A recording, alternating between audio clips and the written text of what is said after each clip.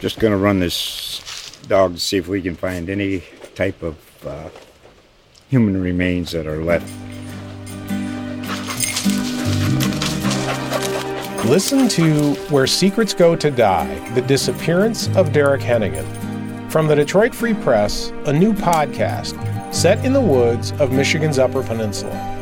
Available on Apple, Spotify, Freep.com, or wherever you get your podcasts.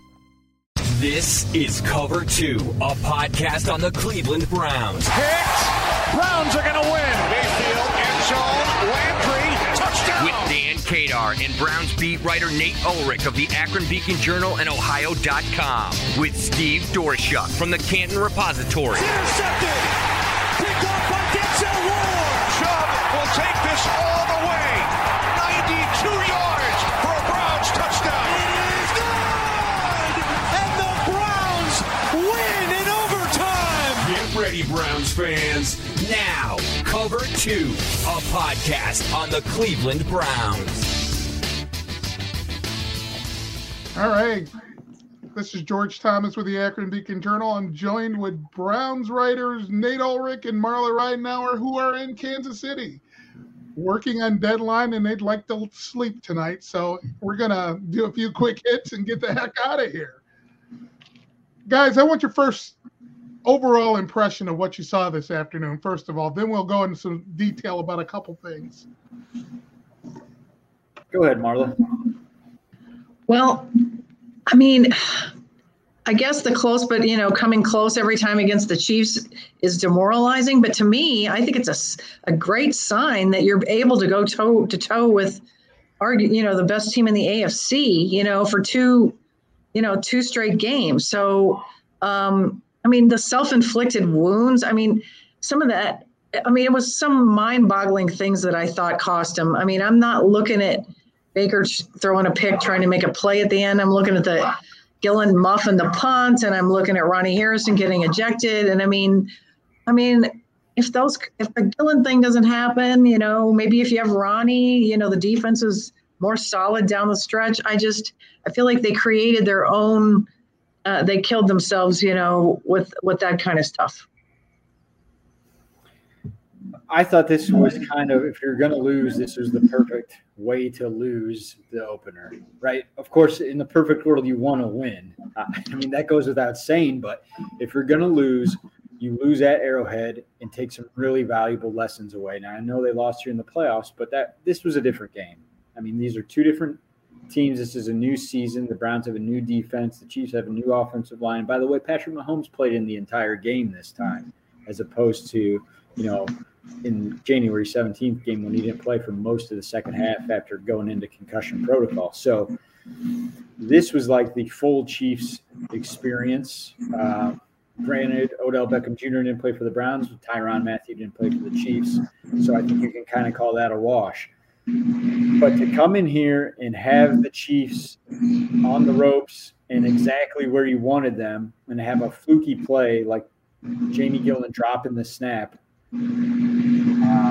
really kind of, change the tide there.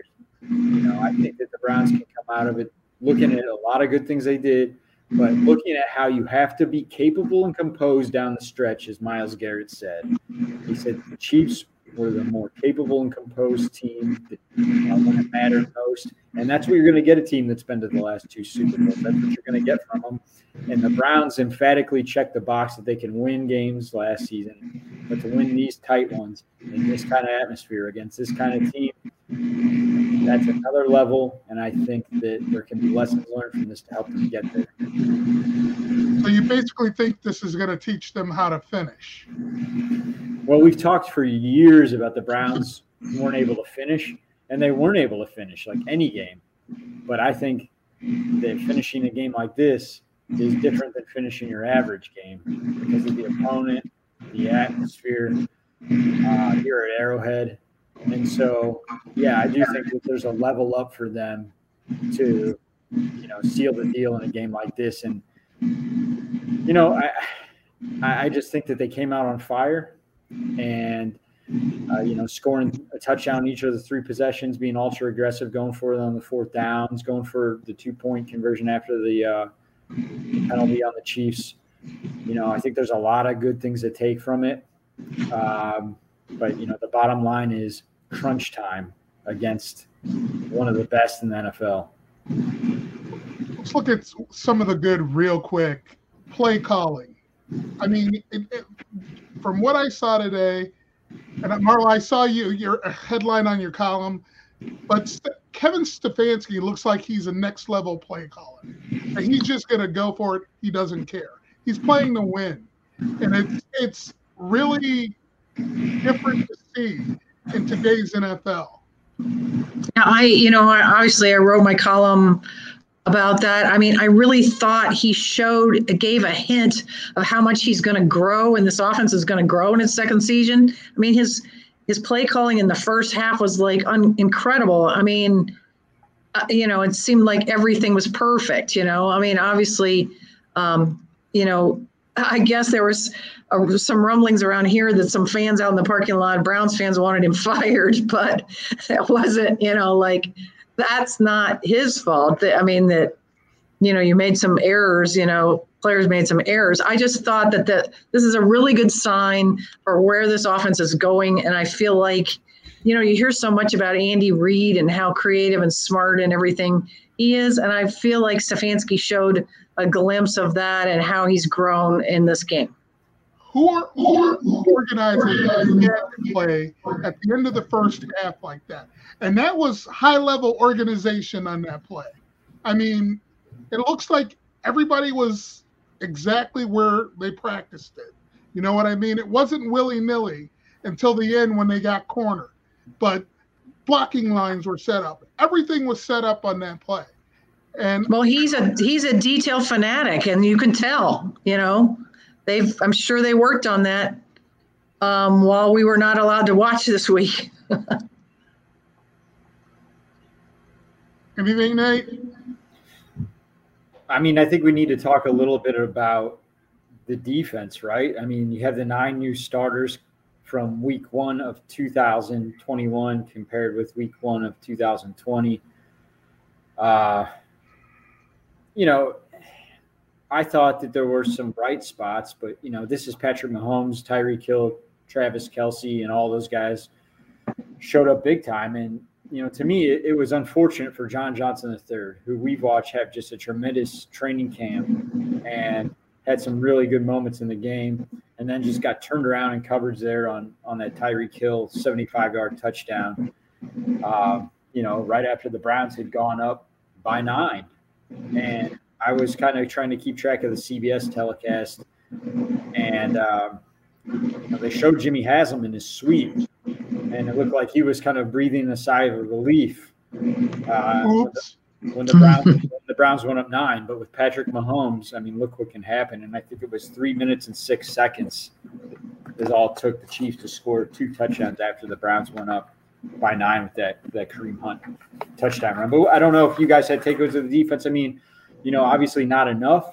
Myles Garrett did have a sack there in crunch time to give the Browns another chance. Here's what I noticed with the defense, and especially the pass rush. Mahomes didn't exactly have an easy time of it. They were just, on more than one occasion, they just came up half a step, half a second short. In a couple instances, he made a fade for it. The Tyreek Hill pass. That was him scrambling to get away from a pass rush and finding him the way only Patrick Mahomes can find someone like that. So you can't beat them up too much. And I spent last year beating them up a lot. And when it came right down to it and the offense needed to get the ball back with an opportunity to win, the defense showed up. And Myles Garrett and Jadeveon Clowney basically met at Mahomes and squashed it. There's your opportunity. Boom, offense, go do your job. Yeah, Myles talked about that. He thought that, he knew he needed to make a play. He thought, he'd set things up to, pull this off, that he had confidence that Baker could do it. So, he said he wanted to go and get the ball out, but he wasn't able to. I mean, he did regret that, but he did put them in position to win. What about Baker today? I mean, you guys were in the locker room. I'm sure it was asked, what was he doing on the interception? Was he trying to make a play, or was he trying to throw it away, like Tony Romo's guest on television? Baker said he was trying to throw it away. I think he said it should have been 3 rows up in the stands, but he got tripped up there, and that ruined things. And he even said that the tight end who was right there, Harrison Bryant, apologized to him, and Baker's like, "It's not your fault. I was trying to throw it away." So Harrison Bryant, I think, was just as perplexed about the real intent as we were watching. But I thought Baker was lethally accurate for the vast majority of the day, and that's why I just think that this is like so heartbreaking for the Browns, because I thought he came out on fire. Obviously, the offense as a whole did. I mean, they were rushing touchdowns on those, 3 consecutive possessions to begin the game, but I thought Baker was pinpoint accurate. And then he had a bad ball on their second to last possession. He said that breakup was not on Anthony Schwartz, and he didn't even say it was a good defensive play. He just said it was a bad ball. And so for him to have such an accurate performance, for him to be on point with his location, and then to have that, in one of the biggest moments of the game, that's really tough. And then obviously the interception on trying to throw it away and everything. But I thought overall he really looked good today, and just kind of that was the story of the game. The Browns looked great for most of the day. Baker looked great for most of the day, but just, in the clutch, they didn't get it done. I want to hit a couple things real quick so you guys can get back to writing. First of all, the Ronnie Harrison thing. I don't know how to parse blame in that situation, since replay clearly showed that the coach, and as a player, you've got to keep your head, but the KC coach pushed him first, if I'm not mistaken. Yeah, he did. So Ronnie looked like, to me, it was trying to – so he makes a tackle on the sideline on Clyde Edwards-Helaire, and then was trying to kind of step over him. And it looks like Edwards-Helaire, like one of his legs was like raising, and like so Ronnie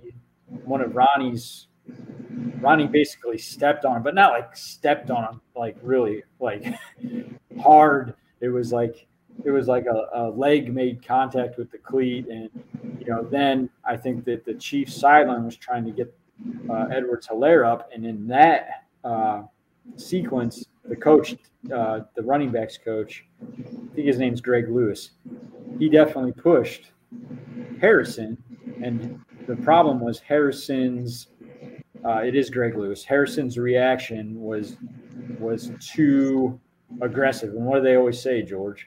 They never catch the instigator. They always catch the second guy. That's what they say. Classic example. Yeah, absolutely. Second point I wanted to make before you guys go, the Browns actually seem to have a plan for Schwartz, and we saw it on full display today. I wasn't expecting them to use him the way they did. I mean, they used him like they would use Odell Beckham Jr. That was their way to take the top off the defense, I think. And with the exception of the one defensive play, he really showed up. And we hadn't seen a lot of him in training camp. So what do you think of what he did today? I thought, well, Andrew Berry's been talking about speed, and it's obvious that they think that is a huge weapon that they have to use. I mean, I was very impressed with Schwartz just because he'd been, hurt for most of training camp. The fact that he, even, was up to speed and knew everything and was so involved. I mean, he was out there really early, and really involved. I mean, it was almost like he was a key part of this game plan. So I thought he did a heck of a job especially considering, how long he'd been sidelined at camp. Any thoughts, Nate? I totally agree. I mean, He was such a non-factor for most of camp with the hamstring issues. We knew about the speed, but we just didn't get to see him on the field much, and he showed up today. So if he can stay healthy, we can see what kind of weapon he can be. He's like what they wanted to do with JoJo Natson last year, but he's like a deluxe. I had that thought, yeah. He's like a deluxe version of that. And JoJo's obviously, he's still with the Browns on a practice squad, but JoJo, he had the torn ACL last year, week 3, and then they essentially abandoned that package of plays for a specific guy. And I think that Anthony Schwartz is that guy this year, and off to a really good start. Obviously showed up well today. It's interesting what that'll look like when Odell Beckham Jr. comes back. There's just not enough to go around. Like Rashard Higgins didn't get targeted today, despite Odell being out. DPJ started. He only had 1 target. It was a catch on a slant on the final possession. But Landry and Schwartz were really the main targets. And then we saw a lot of the 3 tight ends. I thought that was interesting. That was a wrinkle that they used quite a bit. And Njoku really had he carried over what we saw in training camp, looking really good and having a nice day with a few catches, big chunk yardage plays, and contested grabs at that. All right, Nate. So what do I owe you? We had a bet. You owe, well, you don't owe me anything. You just owe me friendship. And, come on. And I appreciate it. No, but no, here's the thing. Like, this was a great game. This is what I thought it would be. Really, it was. But, the Browns are right there, and that's the good news for them. I don't think this team's overhyped. I think that they are every bit of the contender we thought they were. And, it's going to be a marathon, though. We'll see how the rest of it goes, and we'll be here to cover every bit of it. But, you got to stay healthy. And you got to continue to evolve and adjust, adapt to what people are trying to do to you. And, we'll see if Odell Beckham Jr. comes back. Today, Stefanski said after the game, it's a possibility when he was asked about the home opener Sunday against Houston. So Houston, it's one of those games where what are the storylines? Really, there are a bunch of ex-Browns players on the Texans roster, but no big names. It could be OBJ's return, though. Real quick, was there a Jed Wills update? Just that he needs more tests is what Stefanski said. But Baker said he thought he was, proud of the way Hubbard played and, kind of stepped up under fire. So, that was a big thing for Hubbard too. He's coming off that major surgery after dislocating his kneecap. So, I thought they did pretty well considering you lost your left tackle, in sort of a, right kind of when the game was getting tough. Yeah. Jedrick Wills is like cursed against the Chiefs. I feel so bad for him. He was hurt at the very beginning of that playoff game, January 17th. He had a high ankle sprain and a lateral ankle sprain, 2 types of ankle sprains on the same play. And it took him like 2 months of the offseason to rehab from that. I talked to him all about it during training camp. So here he is with another game against the Chiefs in Arrowhead, really amped up to try to, make the difference that he thought he could in the playoffs, but wasn't able to. And it's another ankle injury. So I feel for him. But we'll see. And, that's why Chris Hubbard's so valuable. You really need depth everywhere. And fortunately for the Browns, they have it in a lot of key areas. All right, guys, I'll let you get back to work. Enjoy the rest of KC and the rest of your evening. And we're going to call it a night. For Nate Ulrich, Marla Ridenour, I'm George Thomas, and we'll talk to you next week.